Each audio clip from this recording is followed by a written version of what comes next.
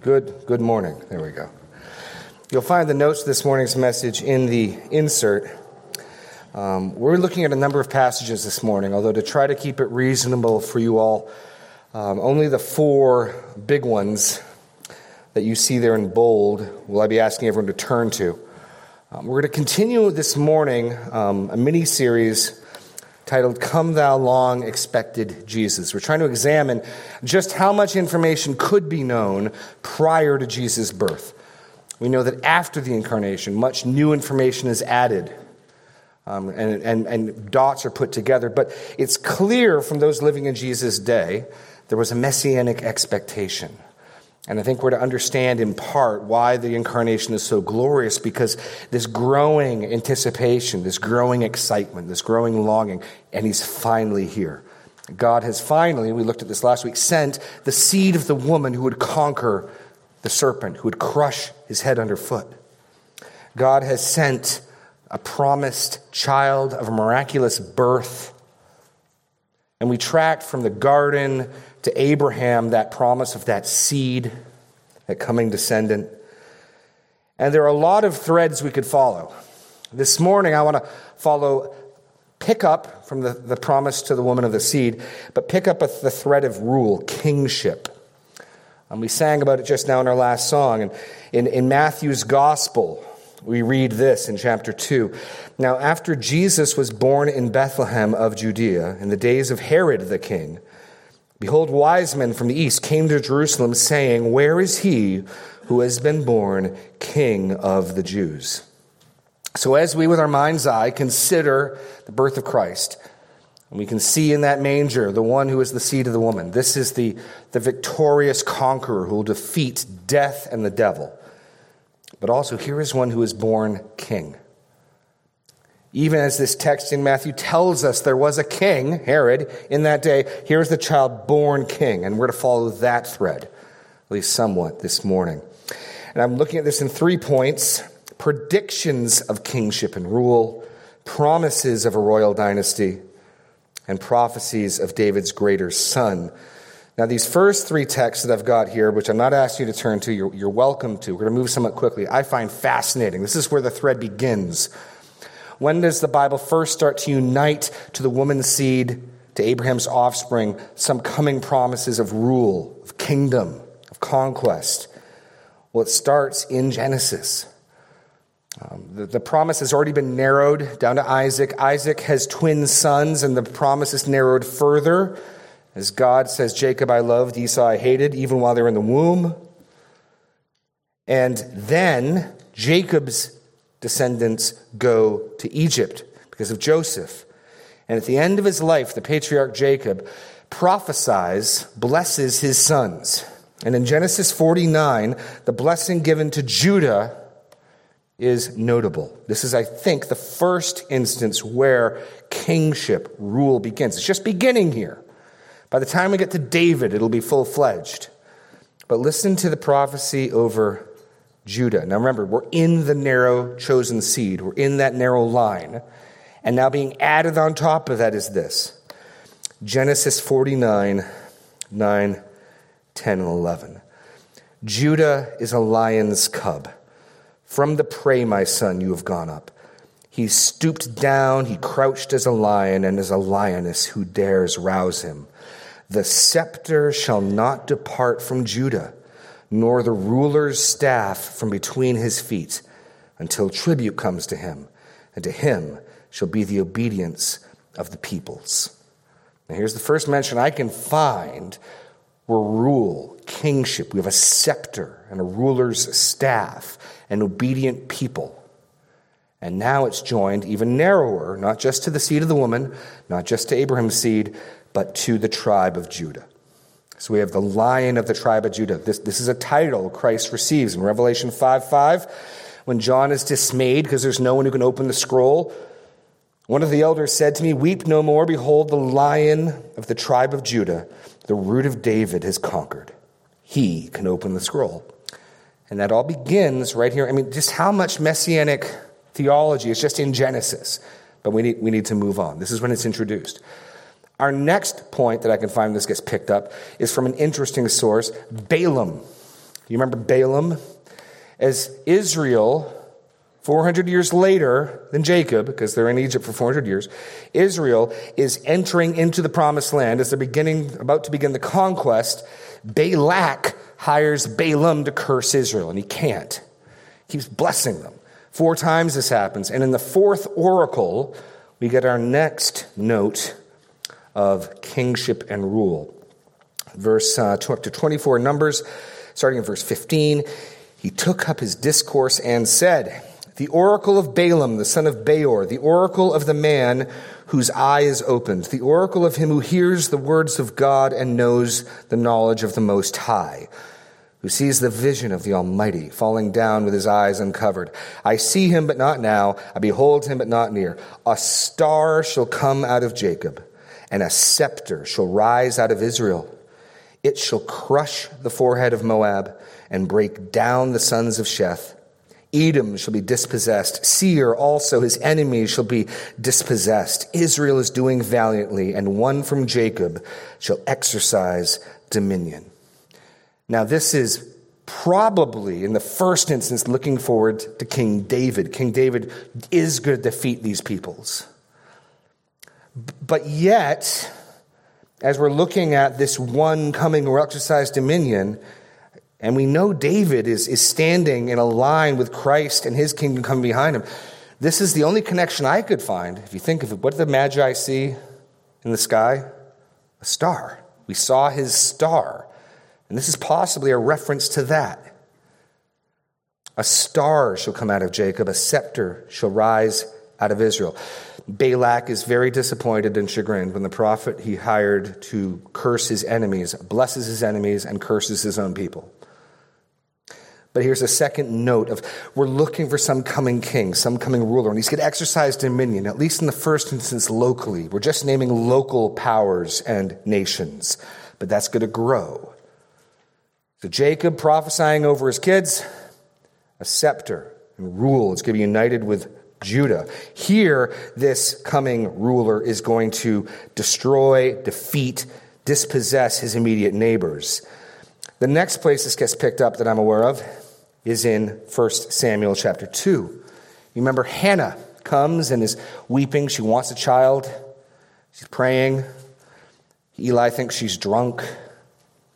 And the Lord hears her prayer, and he opens her womb, and she's given a son, and she keeps her word, and she gives him to the Lord. She brings him to the temple, and she prays a prayer of rejoicing and victory to God. This prayer in 1 Samuel 2 is actually what Mary models the Magnificat off of. Or if not modeling, Mary's got this in mind. The Magnificat and Hannah's prayer have striking structural similarities. And Hannah's been reading her Bible. And Hannah's going to put together points that I don't know many other people put together. I got the reference there. We're not going to look at it. But in Deuteronomy 17, Moses makes it clear the people can have, they one day will ask for a king. They can get a king. And then some rules for kings are given. They're not to multiply wives. They're to have a handwritten copy of the book of the law, which has to be approved by the priest. So there is some antecedent for this notion of kingship. And certainly we have the prophecy of Jacob. But listen to this. Verse 9 and 10, "He will guard the feet of his faithful ones, but the wicked shall be cut off in darkness. For not by might shall a man prevail. The adversaries of the Lord shall be broken to pieces. Against them he will thunder in heaven. The Lord will judge the ends of the earth. He will give strength to his king and exalt the horn of his anointed." She's actually put together king and anointed. And remember, anointed is English for Hebrew Messiah, Messiah, which in Greek is Christos, Christ. Remember, Messiah, Christ, and anointed are Hebrew, Greek, and English for the same thing.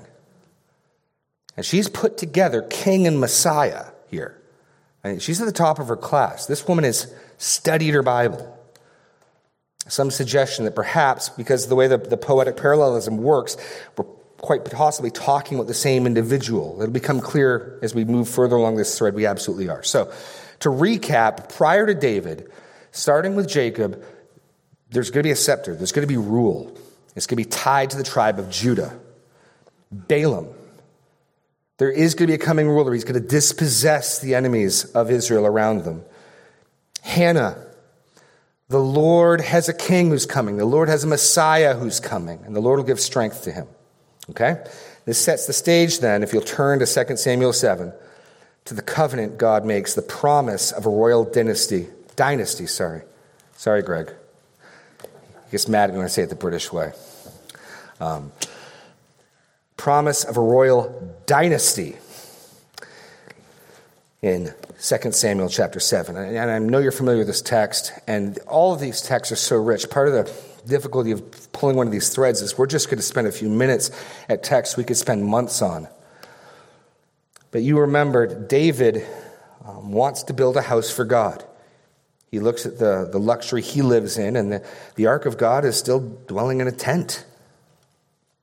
And so David calls Nathan and suggests this to him. Nathan doesn't inquire of the Lord. He says, that sounds good to me. And then God speaks up, and God's going to say, no.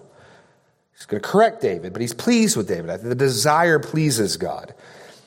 And we read the Davidic covenant. And this is a key passage in your Bible. You should know this. 2 Samuel 7. We'll take it in the middle of verse 11.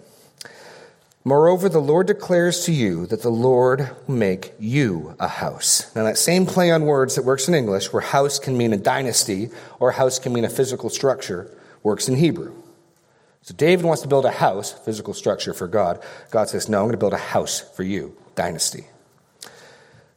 The Lord will make you a house. When your days are fulfilled and you lie down with your fathers, I will raise up your offspring, your seed, after you, who shall come from your body. And I will establish his kingdom. And he shall build a house for my name, and I will establish the throne of his kingdom forever. I will be to him a father. He shall be to me a son. When he commits iniquity, I will discipline him with the rods of men, with the stripes of the sons of men. But my steadfast love will not depart from him, as I took it from Saul, whom I put away from before you. And your house and your kingdom shall be made sure forever before me. Your throne shall be established forever. In accordance with all these words and in accordance with all this vision, Nathan spoke to David. I just want to draw 3 points from this. This is a key passage, and it gets referenced at many points in Scripture. I put in the references there, Psalm 89. I don't know if we'll have time for me to read them, but you can go read that. This is a big deal. This covenant is a big deal. It is huge in Messianic study. It's huge in the unfolding story of redemption. And I just want to see three points here. 1, David is promised an unending dynasty. Now, this doesn't demand an eternal progeny. You could have this by an unending pattern of king who has a son, who becomes king who has a son, world without end, amen. But we do know it's eternal. It's not going to end. It's not going to stop. And that's seen in stark contrast to Saul. Saul begins a dynasty, and it ends in 1 generation. And David, that won't be the case. An unending dynasty. Eternal dynasty. A house that stays built, never crumbles.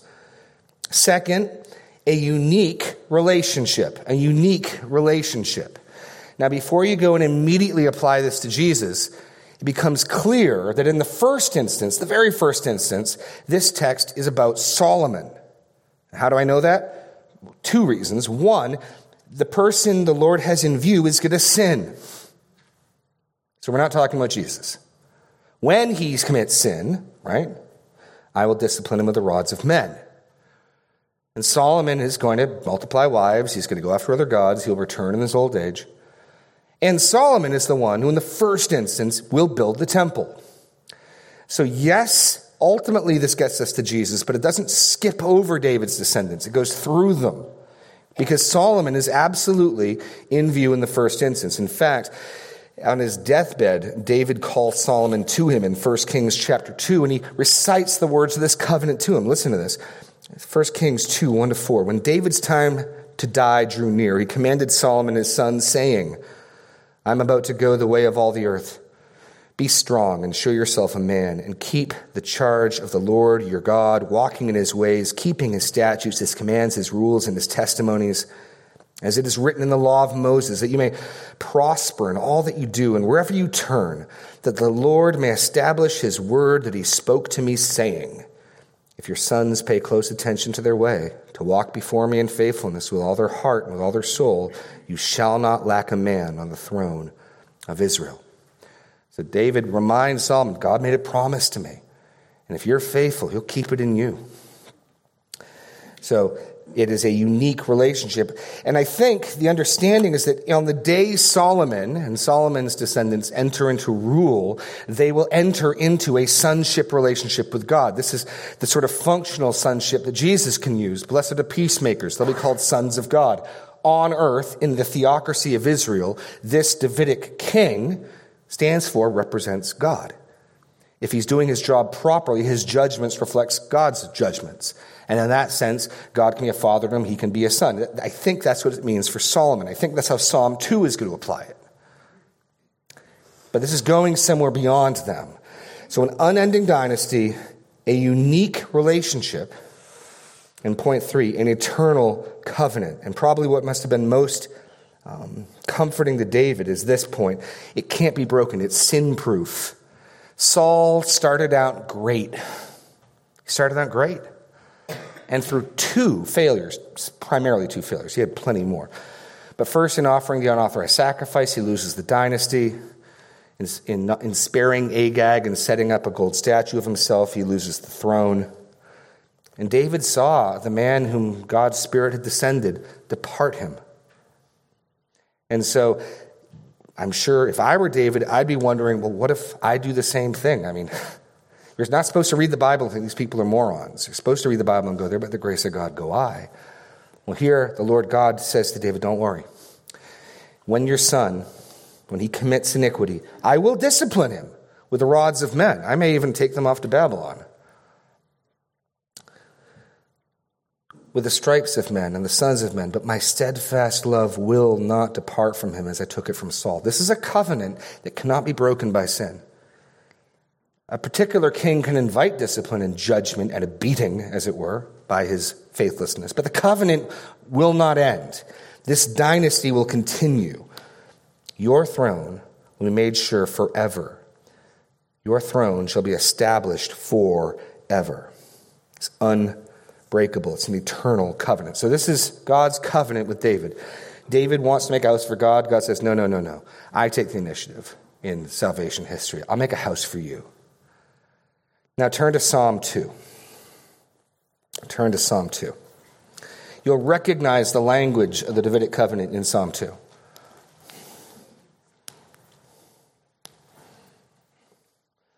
Psalm 2 is quite possibly written around the coronation of the Davidic king, David, or potentially one of his sons.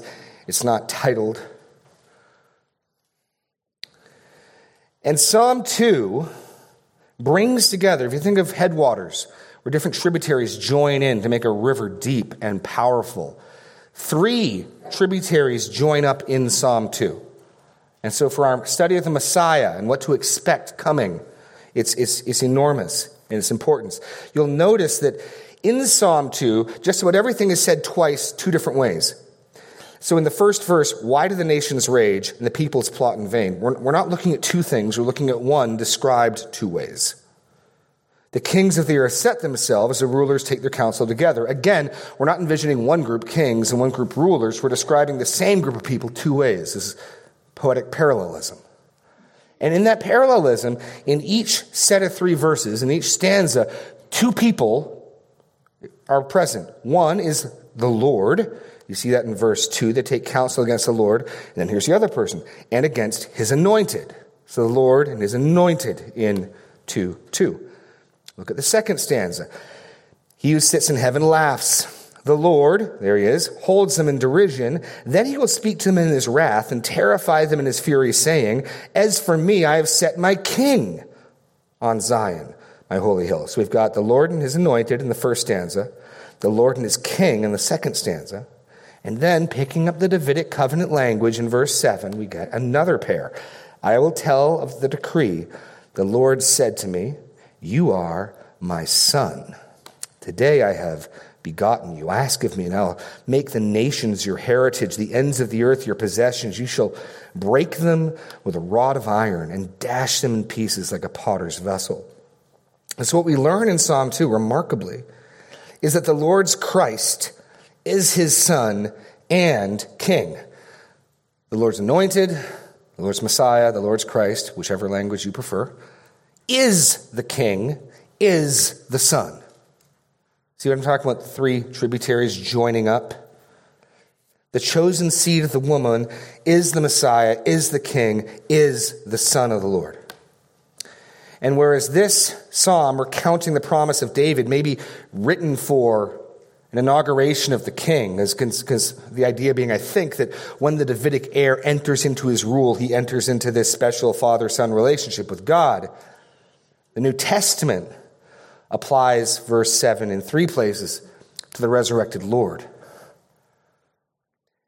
So the Lord's Christ is his Son and is his King, which Luke 1:32, Luke's birth narrative, the angel telling Mary, he will be great, he will be called the Son of the Most High, and the Lord God will give him the throne of his father David. This is ultimately getting to Jesus, because this king will rule and judge the world. Back when we looked at Balaam, it was just the immediate area, the immediate enemies. But here, this is a global rule. This far exceeds anything David ever did or dreamt of doing in his lifetime. Look at verse 8. Ask of me, I will make the nations your heritage, the ends of the earth your possession.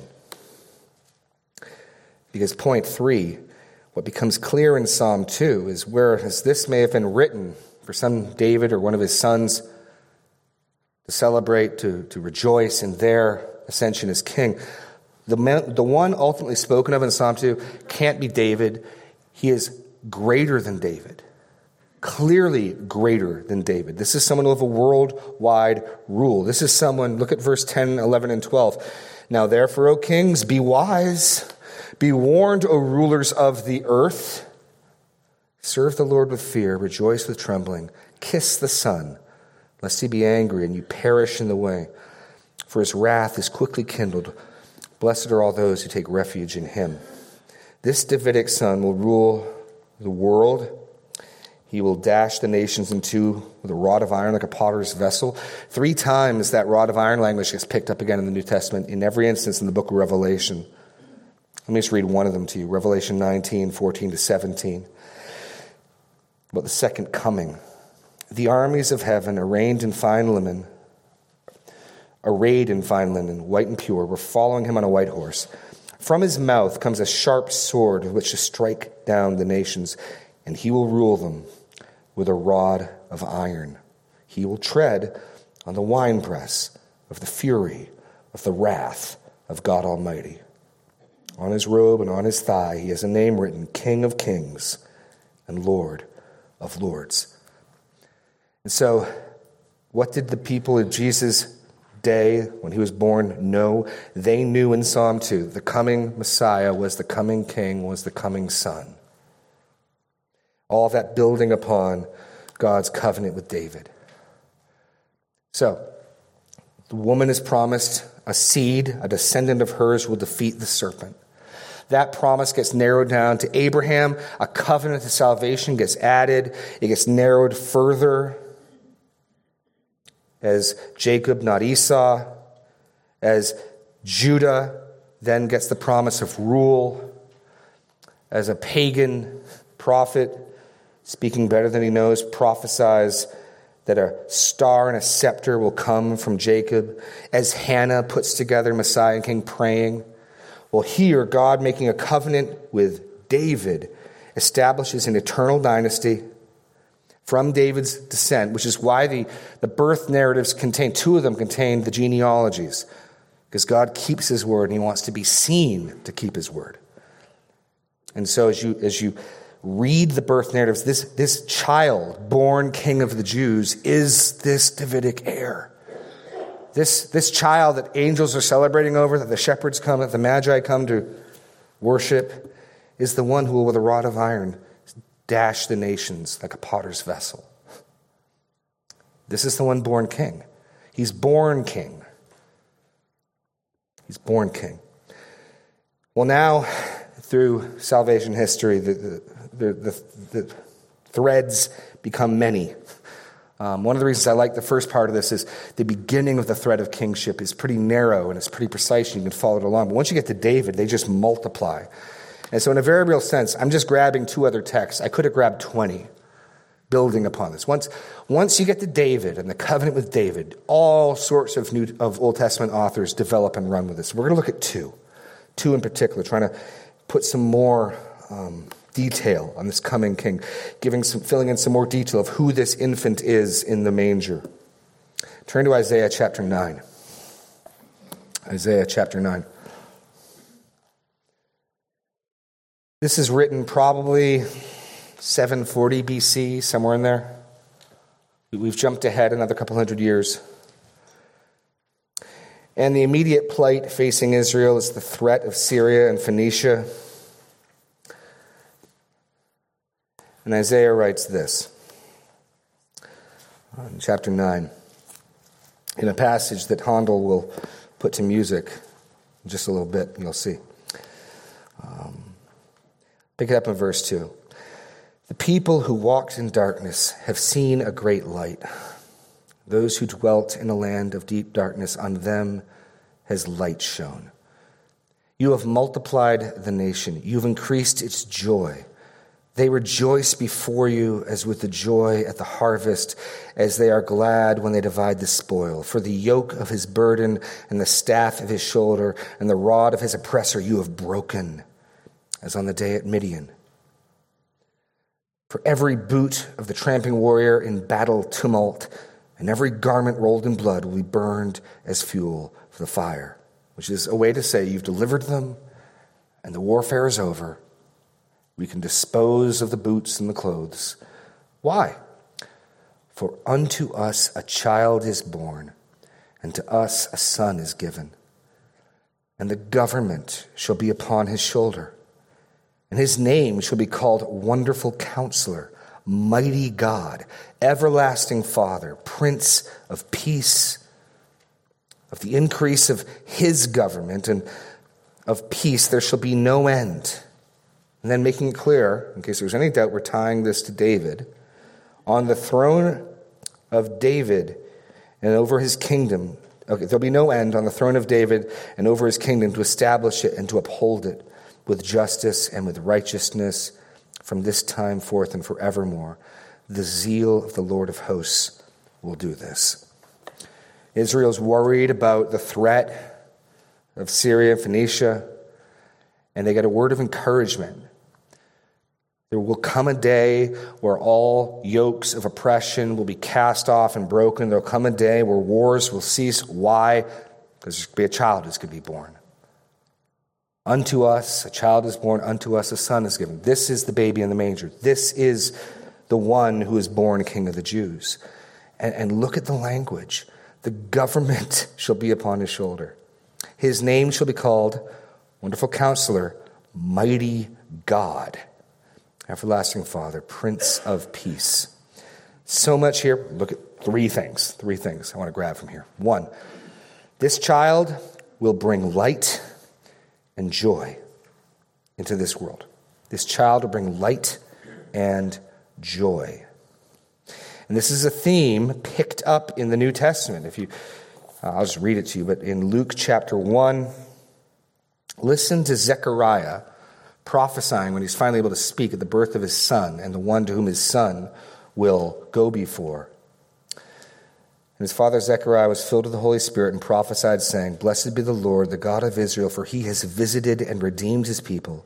He has raised up a horn of salvation for us in the house of his servant David. So this is how they understood it.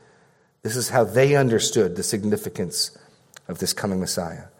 As he spoke by the mouth of his holy prophets from of old, that we should be saved from our enemies and from the hand of all who hate us, to show the mercy promised to our fathers, to remember his holy covenant, the oath that he swore to our father Abraham, and to grant us that we, being delivered from the hand of our enemies, might serve him without fear in holiness and righteousness before him all the days.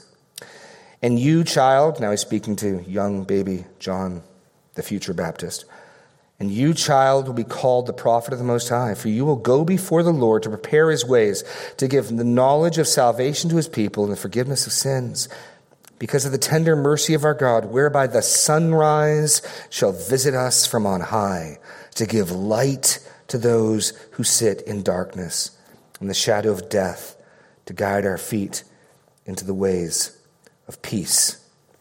People who walked in darkness have seen a great light. And this child coming into the world will bring that light. Now, the light here is understanding of truth, a light that reveals and shows us for who we are, God for who he is, our sin for what it is, a light by which we can truly see. And this child born in the manger is truly a cause for great joy. Simeon rejoices when he gets to hold the Lord's anointed Christ when he's brought to the temple. So we see that in this passage. Second, the child and son, the one spoken to as the child and the son, is clearly divine. Clearly divine. Some more liberal Christians try to argue that the divinity of Jesus is as a later addition. It predates him by over 1,000 years. Look at the titles of this child. What shall he be called? Mighty God. I'll give you a little hint. The Israelites are not cool with you calling people mighty God unless they are in fact mighty God. Blasphemy and taking the name of the Lord in vain was a capital offense.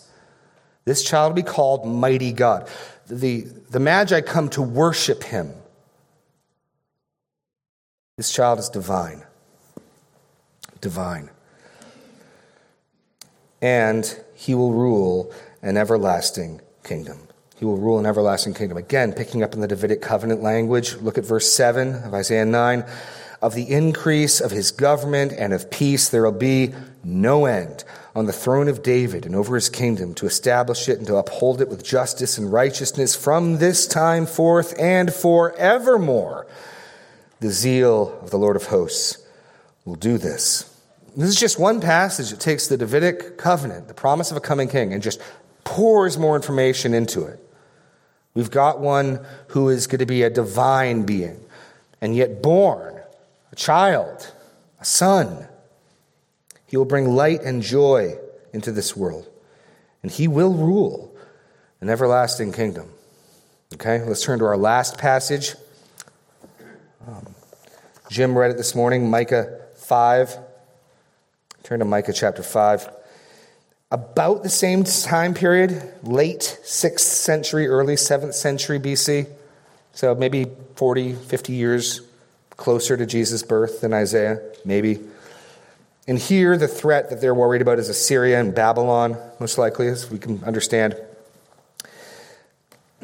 And another infusion of messianic truth, developing our understanding of things, is given here. A well-known passage.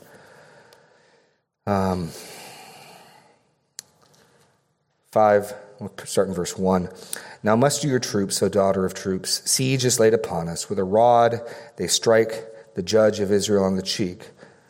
But you, O Bethlehem Ephrathah, who are too little to be among the clans of Judah, from you shall come forth for me one who is to be ruler in Israel, whose coming forth is from of old and from ancient days.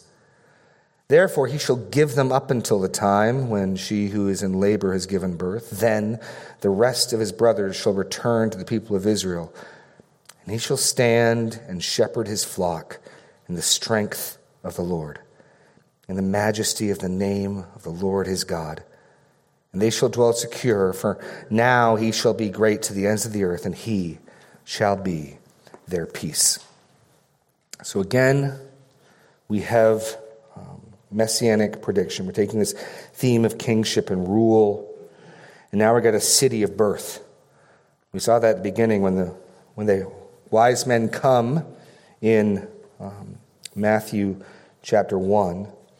When Herod the king heard this, he was troubled, and all of Jerusalem with him, and assembling all the chief priests and scribes of the people, he inquired of them where the Christ was to be born, and they told him, in Bethlehem of Judea, for so it was written by the prophet, and you, O Bethlehem, in the land of Judah, are by no means least among the rulers of Judah. For from you shall come a ruler who will shepherd my people Israel. They understood this. Even they had put this together.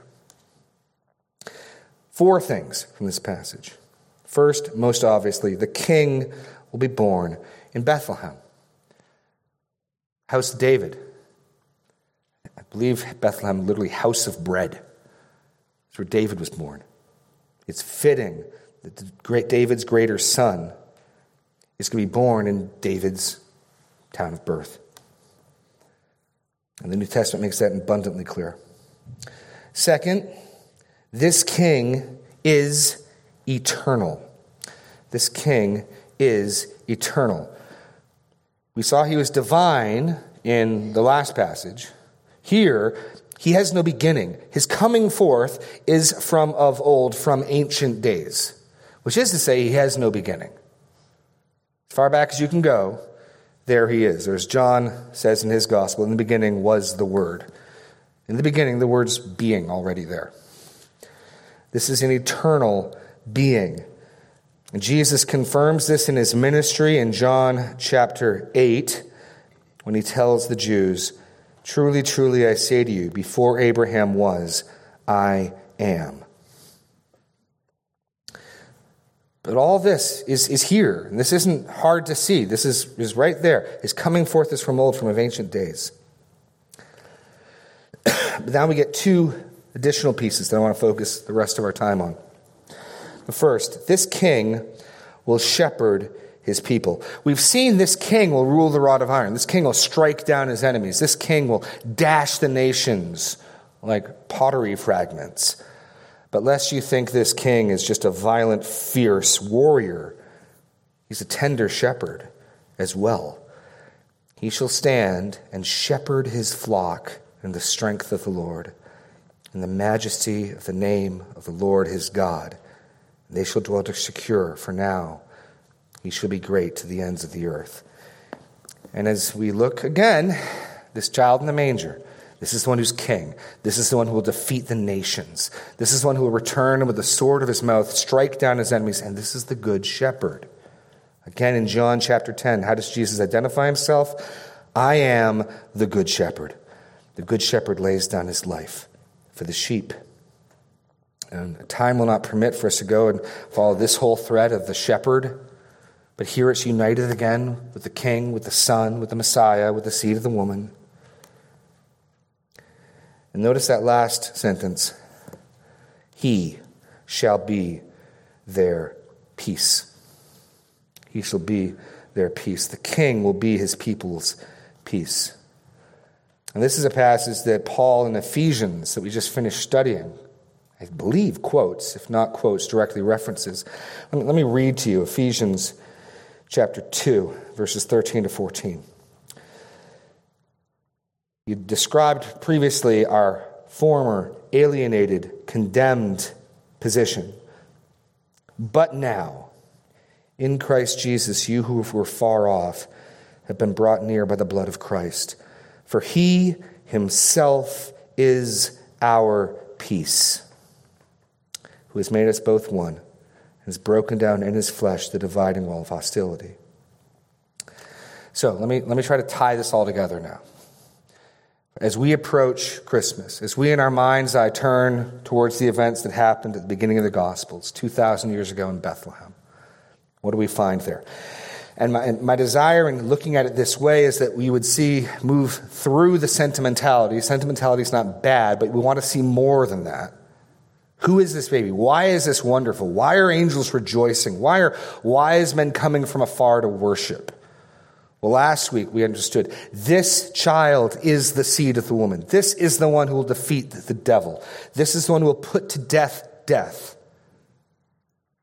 This is the one through whom the Lord will make an eternal covenant of salvation for his people. This baby in the manger. Well, now we're learning this is God's chosen king. This is his Messiah.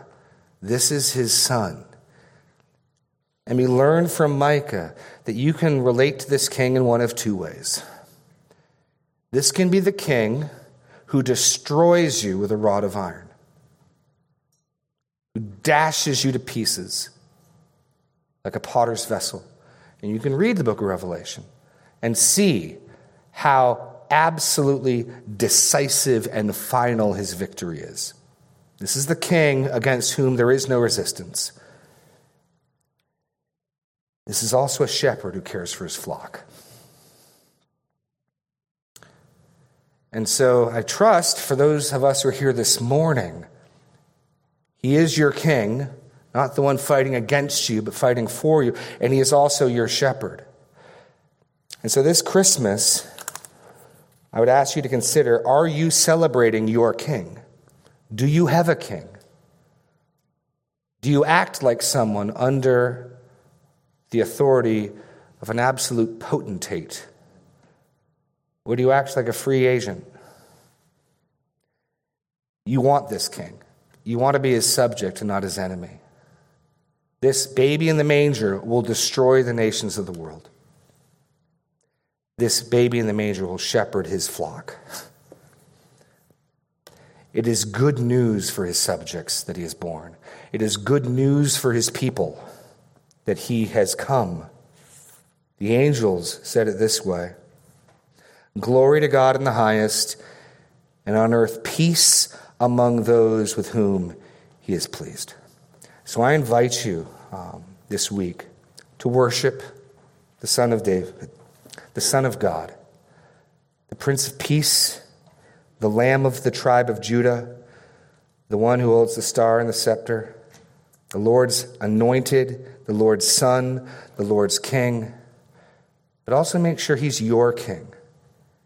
Delight in that, his rule in your life and his shepherding of you. This is why the incarnation is good news. God has kept his word. God has sent his son.